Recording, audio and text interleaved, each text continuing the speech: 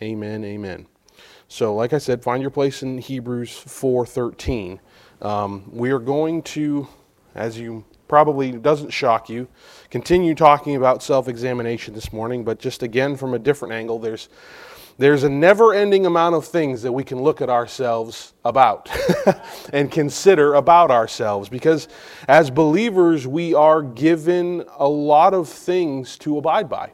We're given a lot of pointers to say, hey, make sure this is what you're doing. Make sure you're saying this. Make sure you're believing in line with this. And I mean, if the qualifier there is if you want to live according to what God says, which you don't have to. God's not forcing you to do it. He leaves it up to you. It's always our choice. But if you want to be a tool for the Master and be effective for His use and propagate His kingdom and the gospel and reach people and bring more people into the kingdom, that's why we were left here ultimately, is to affect other people. If that's our goal, then we have a choice to make. Am I going to abide by what God says? Am I going to abide by what the Word says or not? And I'm not here to condemn anybody. I've made wrong choices and wrong decisions in the past and continue to make them. And I foresee that I will make more in the future, just because that's how it is, being the way that we are. We have a nature that we're constantly trying to renew. And in that process, we make mistakes. Now, it should not be expected. A lot of people live with the idea that, I'm just going to sin. That should never be our consideration. We should strive as hard as we can to never sin. We are told to live in the image of Jesus who never sinned. So our goal should be, I don't want to sin. I am trying to never sin. That should be the goal. Also, don't be too hard on yourself when you fail. But the point is that should be what we're striving for. We should never come into a day and say, well, I'm going to blow it today. I mean, that should never be the outlook we have. But plenty of believers and people who call themselves Christians say that sort of thing. Well, I'm just an old wretch saved by grace. Well, you're not a wretch anymore. God renewed you and saved you and you're righteous now. So let's pretend, at least, like that's how we see ourselves, and live like that. Amen? But today I want to talk about the things that we allow to influence us when we're making decisions. I don't want to specifically talk about motives, because that's a whole different discussion. But I want to talk about the things that influence us, because there are a lot of them. And we have, just like we have choices whether or not we follow God and do what He says and follow after the Word, we have choices when it comes to what we give our attention to, who or what we allow to have influence over us. We have all the control over that. So it's one of those things where sometimes when we make decisions, sometimes when we choose a path, we really need to consider why. Why am I choosing that path? Did I get direction from the Word of God? Did I hear from God that's putting me down this path? Or did I hear from someone else or something else that's giving me over to this decision? Did I decide that this is just a good idea because I think it'll make me some money? Or did I decide that it's a good idea because I want people to look more favorable on me? Now, those are not necessarily bad things, but those shouldn't be the reason why we're making a decision. Those should not be driving our decision making. But for many, that's exactly what it does, what they do. And so that's what we want to get into this morning. So here in Hebrews 4:13 it says, "And there is no creature hidden from His sight, but all things are naked and open to the eyes of Him to whom we must give account." And I think a lot of believers lose sight of this, that ultimately there's only one person you're going to have to stand in front of and give an account of your actions. And it's not your husband, it's not your wife, it's not your family, it's not your friends, it's not your coworkers or your boss at work. It's none of those things. There's only one of them, one person, one being you're going to have to stand in front of and justify why you did what you did. That is enough to scare me straight. I mean, to bring that into alignment with the decisions that I make and say, hey, I'm going to have to answer for this. When I come before the throne and He goes, so, why did you choose to do this? What's my answer going to be? Because he's not going to find it acceptable to say, well, my wife said I should do that. As good or as righteous as your wife might be or your husband might be, that is not an acceptable answer. But there are tons of people that's the way, well, my family, my kids need me. I'm sorry. I realize that. I have kids of my own. I would give my life for them.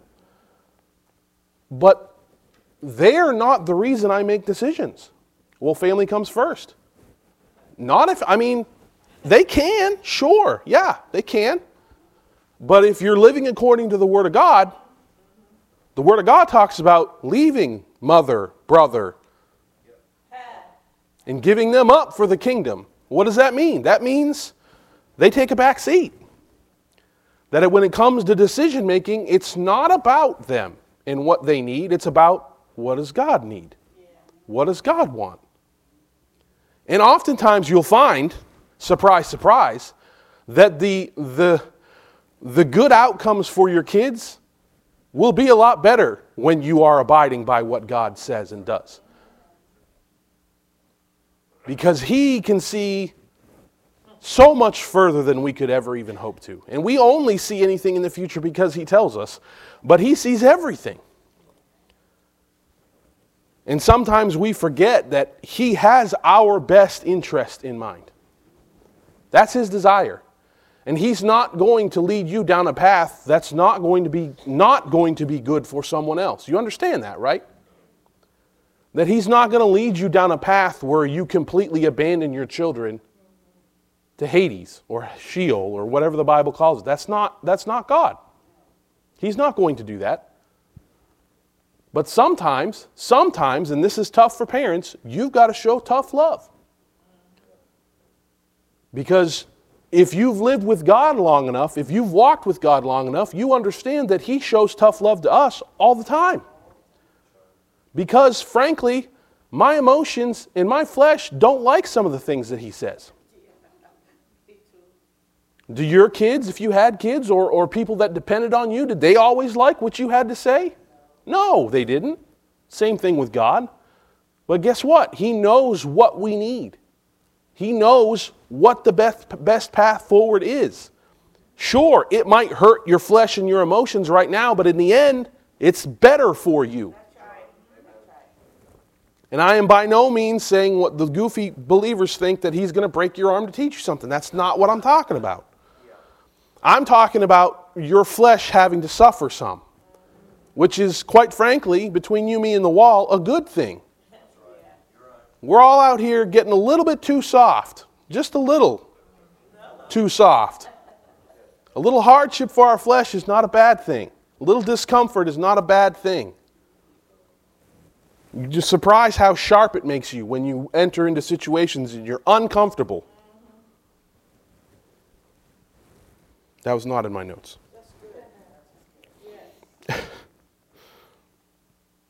We only answer to one person. So are we listening to that person, or are we listening to something else? Are we abiding by what we're going to have to answer to that person about, or not? Self-examination. I can't look at Pastor Morgan and say, Pastor Morgan, you're blowing it. It's not my, number one, it's not my place. I have no authority over his life to tell him those things. Number two, I have no idea what's going on with him. That's what a lot. That's on the list too. I learned that lesson a long time ago. I don't have the bandwidth to care about everybody else. I love you, but I've got enough stuff on my plate. Thank you.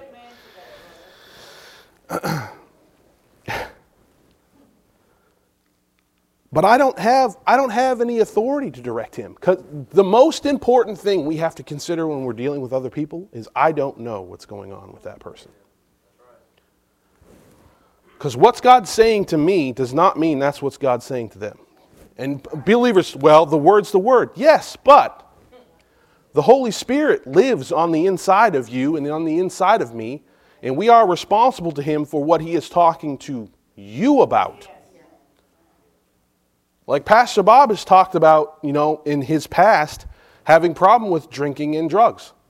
I've never, not even once, had a problem with any of that stuff.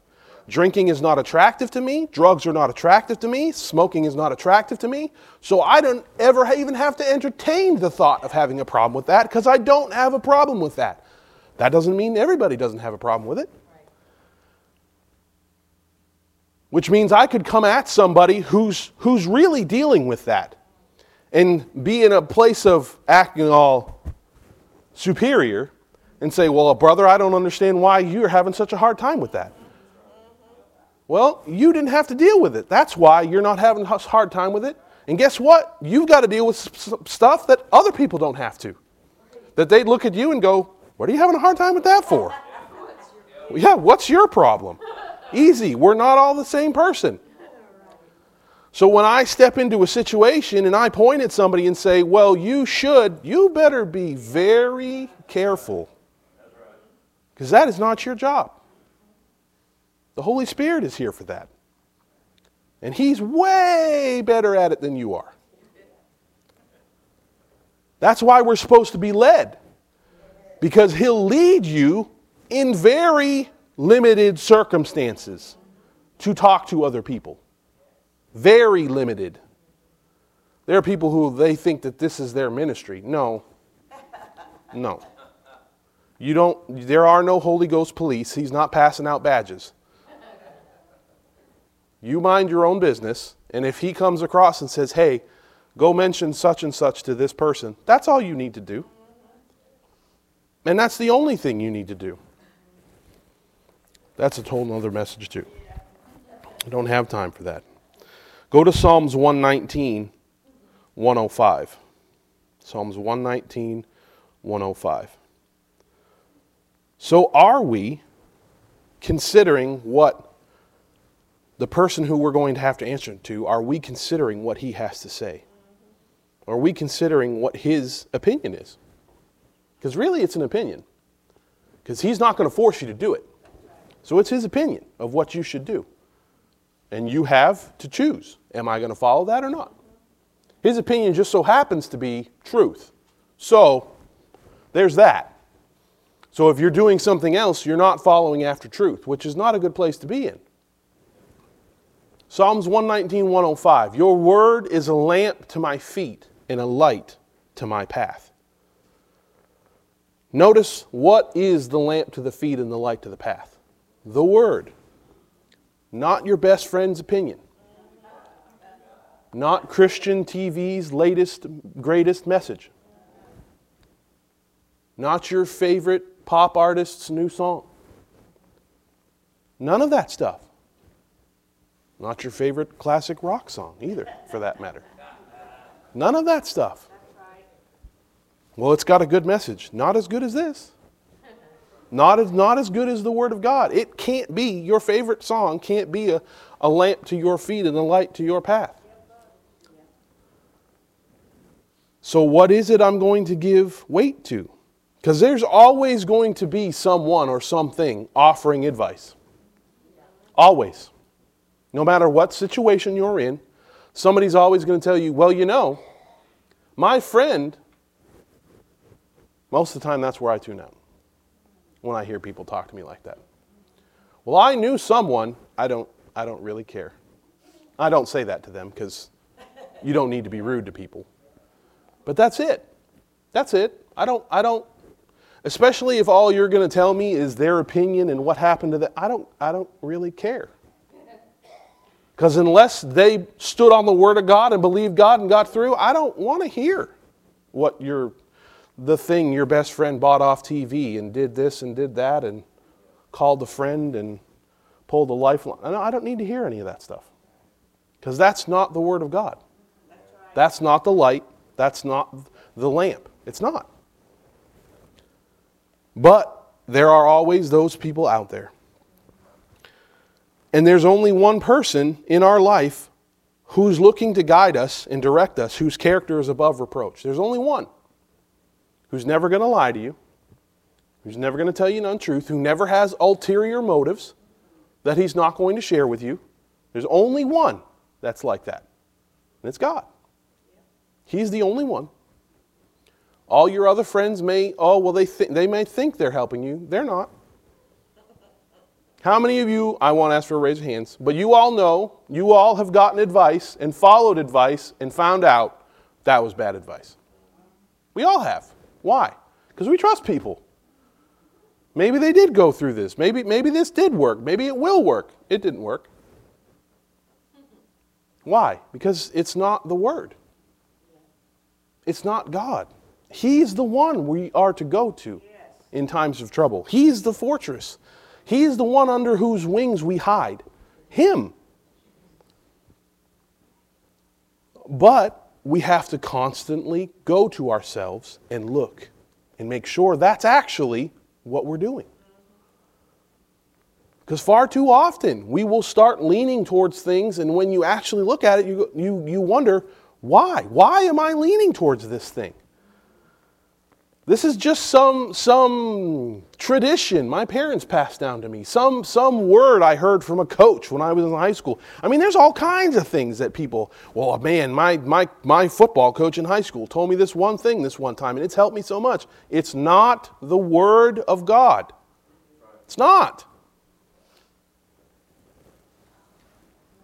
And that person may have been trying to help you. They may have wanted to. They may love you, and they may want the best for you. They're not God. They can't see the future.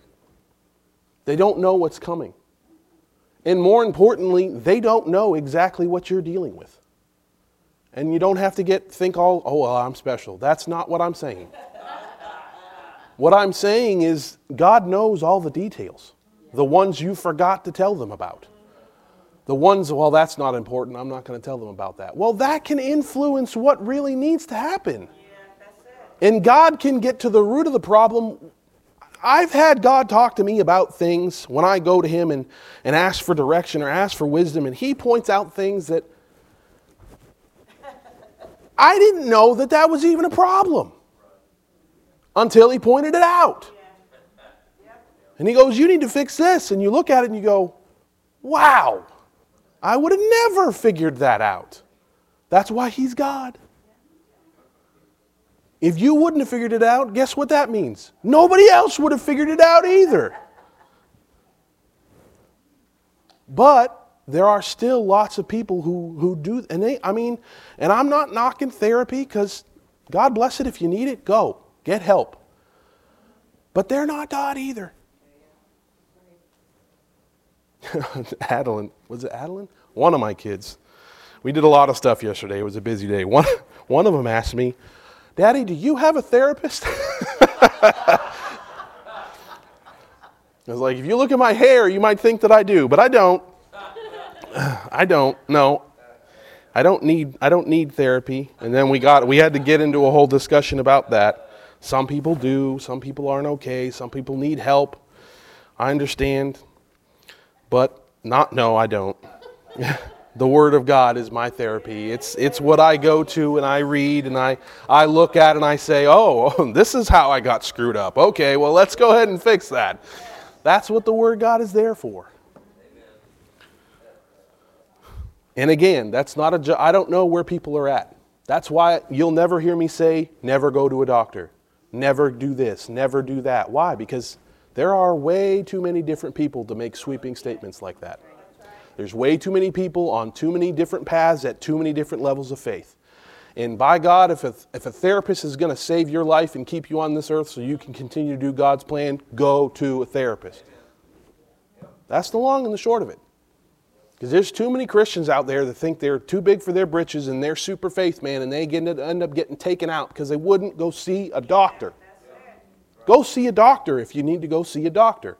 Take drugs if you need to. Whatever you need to do, Pastor Bob's talked about the boat before, whatever you need to do to make sure you can continue your walk, you do it until you don't need to do it anymore. Because that's the goal. The goal is, I'm not going to use this thing as a crutch. I'm going to use it until I don't need to use it anymore. Because that's always the goal. I should not have to use this thing, and I'm going to get to the place where I don't have to. That's the goal. Yeah, that's it. Because the only thing God wants us dependent on is Him. That's it. He don't want you dependent on pills or drugs or doctors or anything else. But doesn't mean you don't ever use them. Because I tell you this, the devil didn't invent doctors. He's not interested in keeping people alive. So you know God had a hand in it and still does. Go to 1 Kings 13. 1 Kings 13, we're going to read verses 8 to 24. So if there's only one person who's looking to direct and guide us, whose character is above reproach, and who has our absolute best interest at heart, if there's only one, if we choose to go with anything else, then we are by definition choosing the suboptimal route. Because God's route is the best, period. Which means if I choose to go another way, it is by definition not the best. It's not the best if I choose something else. Now, I'm not going to stand up here and say that I haven't done that many a time, because I have. And I suspect I will continue to at some points moving forward in the future. Because again, sometimes we step into things just simply not knowing. Simply not knowing what we don't know. It's called ignorance. And until you go to God and you continue to learn from Him, you didn't even know you messed up, and you're already in it. Well, guess what? Guess what happens when you do figure it out? Got to fix it. You can't leave it like that. But God's way is the best way. 1 Kings 13, starting in verses 8. We're going to start in verse 8, and then we're going to go to verse 24. But the man of God said to the king, "If you were to give me half of your house, I would not go in it with you, nor would I eat bread nor drink water in this place." Now, a little bit of backstory. This is during the time of the prophets, and this particular king is going to places he shouldn't be going to false gods and sacrificing things on altars that he shouldn't be, and doing these kinds of things. And a young man of God, supposedly in this book, he came to the king and had some words. And the king was, let's say, not pleased. "For so it was commanded to me by the word of the Lord, saying, You shall not eat bread, nor drink water, nor return by the same way you came." Now remember that as we read on. That's very important. "So he went another way, and did not return by the way he came out to Bethel. Now an old prophet dwelt in Bethel, and his sons came and told him all the works that the man of God had done that day in Bethel, and they also told their father the words which he had spoken to the king.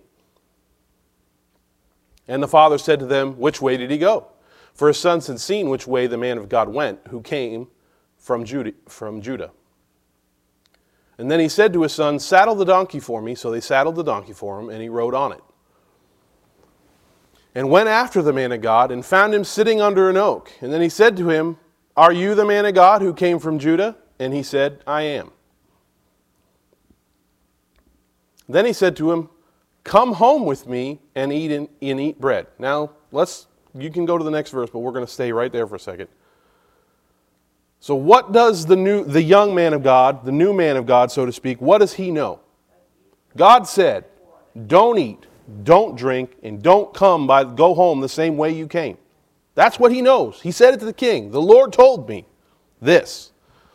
Now he's got someone coming to him and saying, Come on home with me and eat and drink. And here he says it. And he said, I cannot return with you, nor go in with you, neither can I eat bread nor drink water with you in this place. Look at this, verse 17.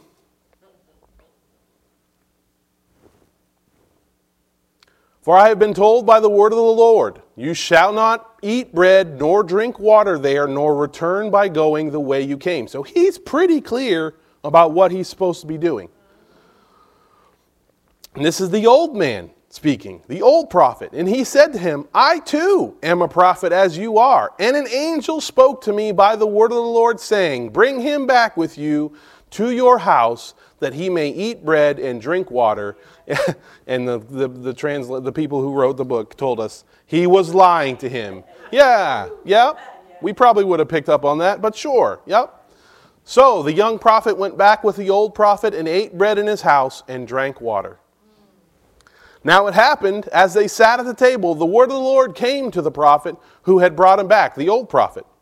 And he cried out to the new man of God who came from Judah, saying, "Thus says the Lord, because you have disobeyed the word of the Lord and have not kept the commandment which the Lord your God commanded you, but you came back and ate bread and drank water in the place of which the Lord said not to do that, your corpse shall not come to the tomb of your fathers." So it was, after he had eaten bread and after he had drunk, that he saddled his donkey for him and the prophet whom he had brought back. And when he was gone, a lion met him on the road and killed him. And his corpse was thrown on the road, and the donkey stood by it, and a lion also stood by it. As a testament not to screw up.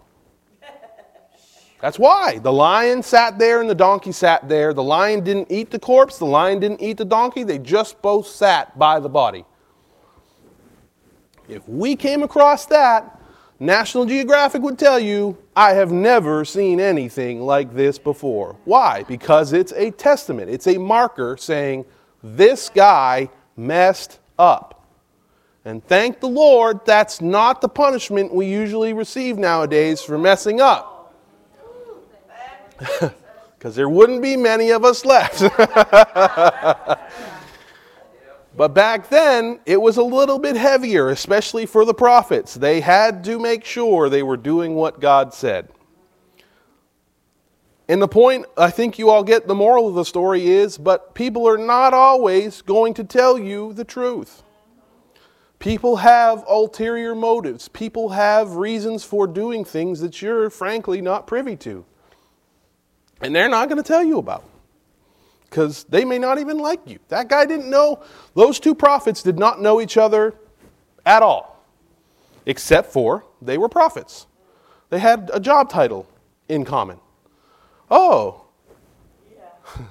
you're a public speaker? I'm a public speaker. How about that? What are the chances? But that prophet used the fact that he was an old prophet of God. Well, I too hear from the Lord. And wouldn't you know it, the Lord told me that you're A-okay.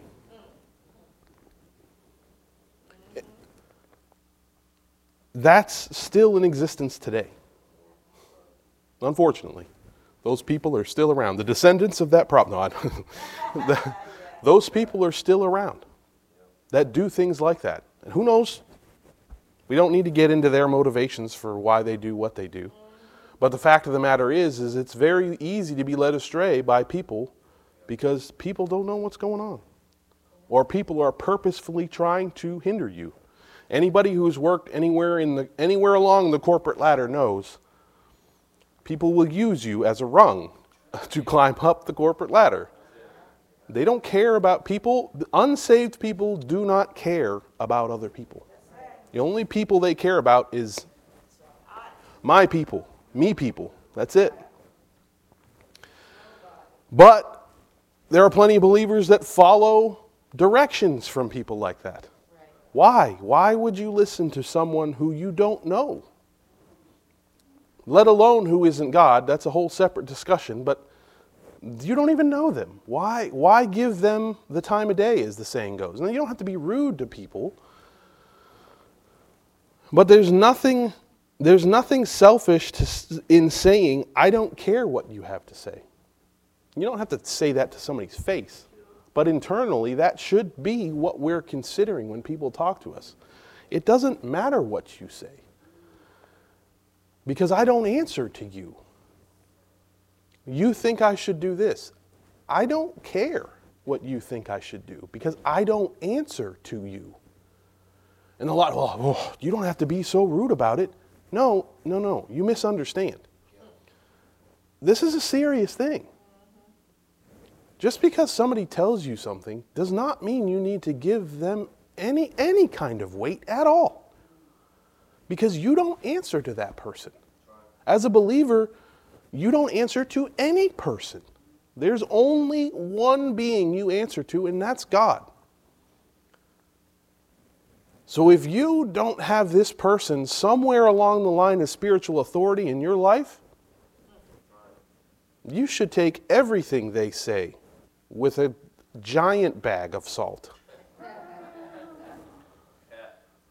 Because it's not, you have to consider, I don't answer to this person. So if their feelings get hurt, and this happens all the time, their feelings get hurt because I don't listen to what they have to say, that's not my problem.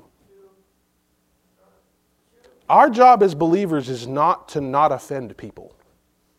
That's not my job. My job is to not walk around on eggshells so Debbie doesn't get offended. That's not my job, and I'm not worried about Debbie getting offended. But you get my meaning. I can't perform my job as a Christian in view of God and have that as a secondary goal. It's not going to coincide. Not in today's day and age. We have too many absolute views as Christians for us to be an acceptable person in current society. When you say there is right, there is wrong, there is no gray, you are automatically on a lot of people's not nice list. We'll put it that way. Because to a lot of people, everything's gray. Oh, it's all a matter of how you... No, it's not. No, it is not. Not even close. Not even remotely close. Because what should that prophet have told the old prophet? Sorry, I'm not going anywhere with you. You want to chit-chat with me here under this tree where I'm sitting for the next 5 minutes? Let's chit-chat. But I'm getting on my horse, my donkey, and I'm heading out. Well, an angel. I don't care. I heard from God. I know what God told me. I'm leaving. Bye. And he would be alive. And he would, well, I mean, he wouldn't be anymore, but he would have been alive then, and he would have been buried with his fathers, and he would have continued to do the work of the Lord. But instead, he decided, oh, well, you know, by golly gee, he said he's a prophet. Let's go. And it's not that you have to walk around and just look at everybody and go, I know you're a liar. You're a no good dirty rat. I mean, you don't have to look at everybody like that. Just understand that when people tell you things and give you advice, that, and it may not be by any malice at all. It's just probably bad advice. Because they don't know. How can they? How can they know? That's why I always laugh at people when it comes to diet, losing weight. Oh, you should just do this thing that I did. Yeah. Do I look like you? No, I don't look like you. Do you even know what my life consists of? No, you don't. So you don't even know if that would work. So why would you tell me to do that?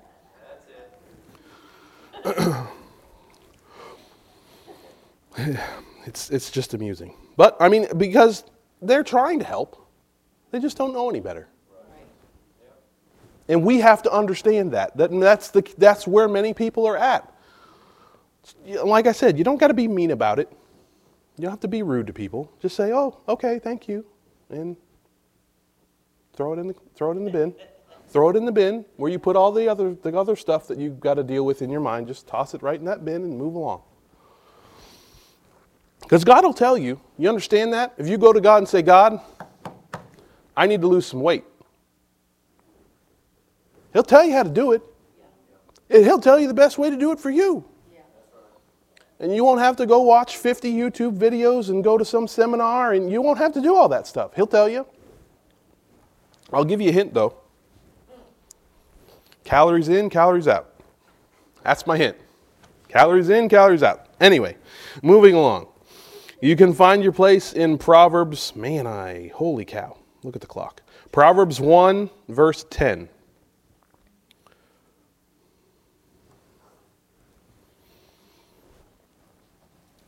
You know, we have to continue to keep in the front of our mind when we hear what others have to say that their motivations like I said, may not be full of malice, but they also might be. They might have their own ulterior stuff. I know that I've done things in my past that were done. I told people to do things for completely selfish reasons.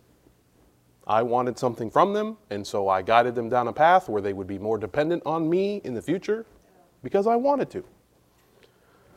I am not a person that is singular in that regard. There are lots of people who, and this was not recently, just so you know.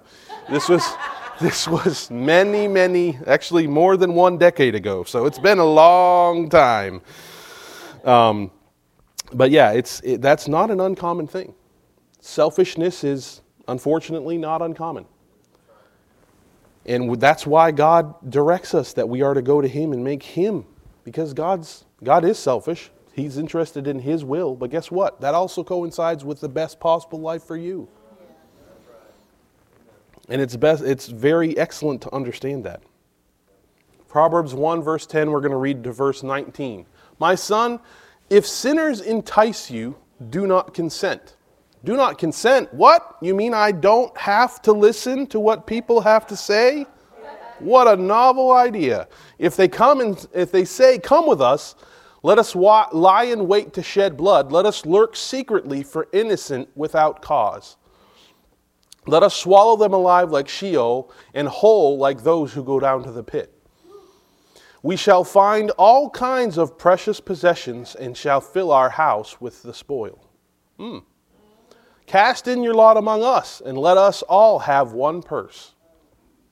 My son, see, even that should give you, whoa. There is no honor among thieves. Let us all have one purse. So 2 weeks from now, we're going to gut you and leave you in an alley, and then your purse will be our purse. Thanks, bye. My son, do not walk in the way with them. Keep your foot from their path. Now notice it didn't say pray to God that God will keep your foot from their path. No, it said you keep your foot from their path. For their feet run to evil and they make haste to shed blood. Surely in vain the net is spread in the sight of any bird. But they lie in wait for their own blood. They lurk secretly for their own lives. So are the ways of everyone who is greedy for gain. It takes away the life of its owners. Proverbs is filled with stuff like this. The company you keep, the people you listen to, be aware of their motives, of what they're looking to do, and you should not be looking to deplete others for your own gain, and lots of repeat themes throughout the book of Proverbs. What does that mean? There's only one person you should be looking to for all these things, and it's God. He is the one we look to for our guidance, for our leadership, for what it is we are to do. And we are the ones that need to look at ourselves and determine, am I doing this? Or am I allowing something else to have sway over me in what decisions I'm making, what paths I'm going down? And it can be as much as our own desires driving us to do certain things. That I want to progress in my job, so I am going to do X, Y, Z. That shouldn't be my focus. My focus should not be promotion at my job. Why is that my focus? That job is temporal, it's going away, So why is that my focus? If I focus on God and what He wants me to do, He'll get me there in a way more expeditious path than I could have. Or, better yet, He might hop me someplace I haven't even thought of and put me in a way better position. But that's all if I'm willing to push down those things that sit on my shoulders and, well, you should do this, well, you should do that, well, you should do this, that we constantly deal with. If one of those voices isn't the Word of God, then we need to make some adjustments. Amen? Because that's who we're going to answer to. This is His book. This is His set of directions on what it is and how it is we're supposed to be operating. Because oftentimes, one of the big things that drives us is conformity. I don't want to be different. I don't want to be on the outside. I don't want to have people look at me as strange, as abnormal. I don't want this. I don't want that. And that starts from when you're a kid. And people, oh, well, you don't have to deal with peer pressure when you're older. Phooey on you, because you absolutely do. It's just not as, you don't have your buddy coming up and hitting you in the thing. Hey, I've got some cigarettes. Let's go out back and smoke. It's not that anymore. Now it's the consideration, well, if I don't do this, my friend's going to look at me this way and think this and that, and so I'm going to do this. Well, what is that? Peer pressure? It's just not out and out peer pressure. It's you considering the opinion of this person and having that drive your decision making. Well, if that person that you're considering the opinion of isn't God, you're making a mistake. And it's one of those things that we have to examine, because sometimes our mind's like, boom, boom, boom, boom, boom, and we're already moving, and you got to go stop and go, whoa, whoa, whoa, whoa, pump the brakes. Why am I doing this? Why? I can't answer that question for you because I don't know what the problem is. But oftentimes it's because we believe or we've listened to something that we shouldn't have somewhere along the line. And the thing is that attitude of I don't want to be an outlier flies directly in the face of what God has actually called us to do, which is to be an outlier, to be separate, to be different, to be set apart. Well, guess what that means? All of those things mean outsider. I'm afraid to tell you, this is probably going to come as bad news, but if you don't want to be an outsider, you picked the wrong belief structure. Because as a Christian, you are going to be an outsider. Because what we believe, how we believe, and the way that we live goes perpendicular to the way the world thinks. They don't travel in the same direction at all. Not just, oh, well, kind of. No. Not even close. So if you're going to live the way that God wants you to live, you've got to become comfortable with being pointed at and saying, you're so weird. We're called peculiar in the Bible. You know that, right? Just doesn't mean weird. But you get what I'm saying. I write this down because I don't have time to go here and read this. Numbers 14, 6 through 10. This is the brief, you all are probably familiar with it. It's the story of Joshua and Caleb. Joshua and Caleb were two of the 12 spies that went into the promised land, directed by Moses, which, just side note, I don't remember who I heard this from. I think it was Brother Terry. And I'd never even thought of it until he said it. But Moses said, go spy out the land to see if it is good. God already told you it's good. Why are you sending spies to find out if God's telling you the truth or not? I had never thought of it like that before, and I've read that story I can't tell you how many times. Send spies into the land to find out if it's good. You just said you don't trust God. Okay, sure. That's tough, man. Oof, that was so good when I heard him say that. But anyway, 2 out of the 12, they're the only 2 out of the 12 that come back and say, guys, we can do this. And the people of Israel give no weight to their words at all. You want to talk about being the outsiders. They are 2 men. The entire generation of adult people at that time passed away without entering the promised land, except for them. And according to Jewish records, 600,000 people were in that generation. 2 out of 600,000. You want to talk about being the outsider. Yeah. They were the only 2 of 600,000 that said yes to God. The only 2. Even Moses and Aaron didn't make it. The only 2 were those 2. Why? Because they said, I don't care what you guys have to say. I think we can do it, and we should do it, and we should go now. Amen. And what did God do? He honored them. Said, you guys are the only ones that are going to make it in. And that's the kind of life that he's called every believer to. That's the kind of attitude and mindset God wants all of us to have. That if 599,000 and whatever people come and say, you don't know what you're talking about, you can stand there and say, God said this is what I'm doing. This is what I'm doing. Why does he need that? Because he needs people that can stand up in the face of pressure and say, no, I'm going to do what God says. You imagine, we can't, can you imagine how loud almost 600,000 voices are? Shouting in opposition to you, telling you that you're wrong. And at the end of the story, after Joshua and Caleb said their piece and said, guys, it's a piece of cake. God's with us. We need to go. They wanted to kill him. You ever had 599,000 some odd people want to kill you? I haven't. Sure, there's a more than a little bit of pressure that goes along with that, especially when you got to live with all of them. It's not like they were, it's not like they were living in the USA. They were all in the same camp. And you got 599,000 people that want to kill you. That's a little bit of pressure. Little bit of pressure. All you got to do is say, yeah, no, we can't do that. No, we can't do it. All you had to do was do that. They'd have been fine with you. But you'd have been dead. And again, it's not to say that that's the kind of, that's not the kind of situations we find ourselves in all the time. But that's the kind of stance we need to take as believers. Amen? We need to be able to stand up in the face and say, no, I appreciate what you have to say, but I'm going to do what God says. Amen. Because number one, he's the one I have to answer to. And number two, his plan is the best plan. Amen? Amen. Father, we thank you for your word this morning. We thank you for your Holy Spirit. We thank you that you've given us this light and this lamp, Father, that we can follow after your word and we can believe what you say. We can trust what you say, Father, because you are a good, good Father. And we look to you. We honor you, Father.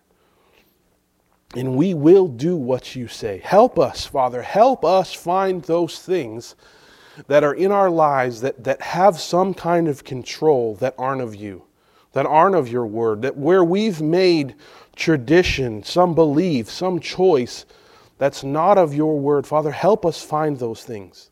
Help us root them out. Because we want to live according to your word. We want to live for you. We want to live in your will, Father.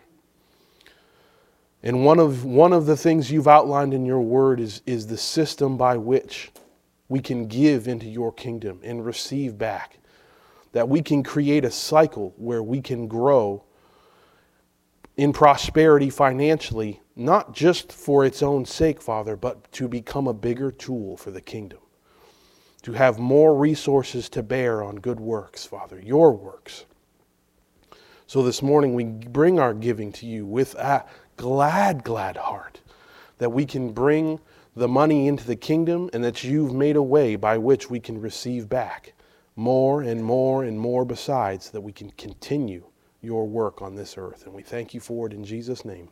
Amen.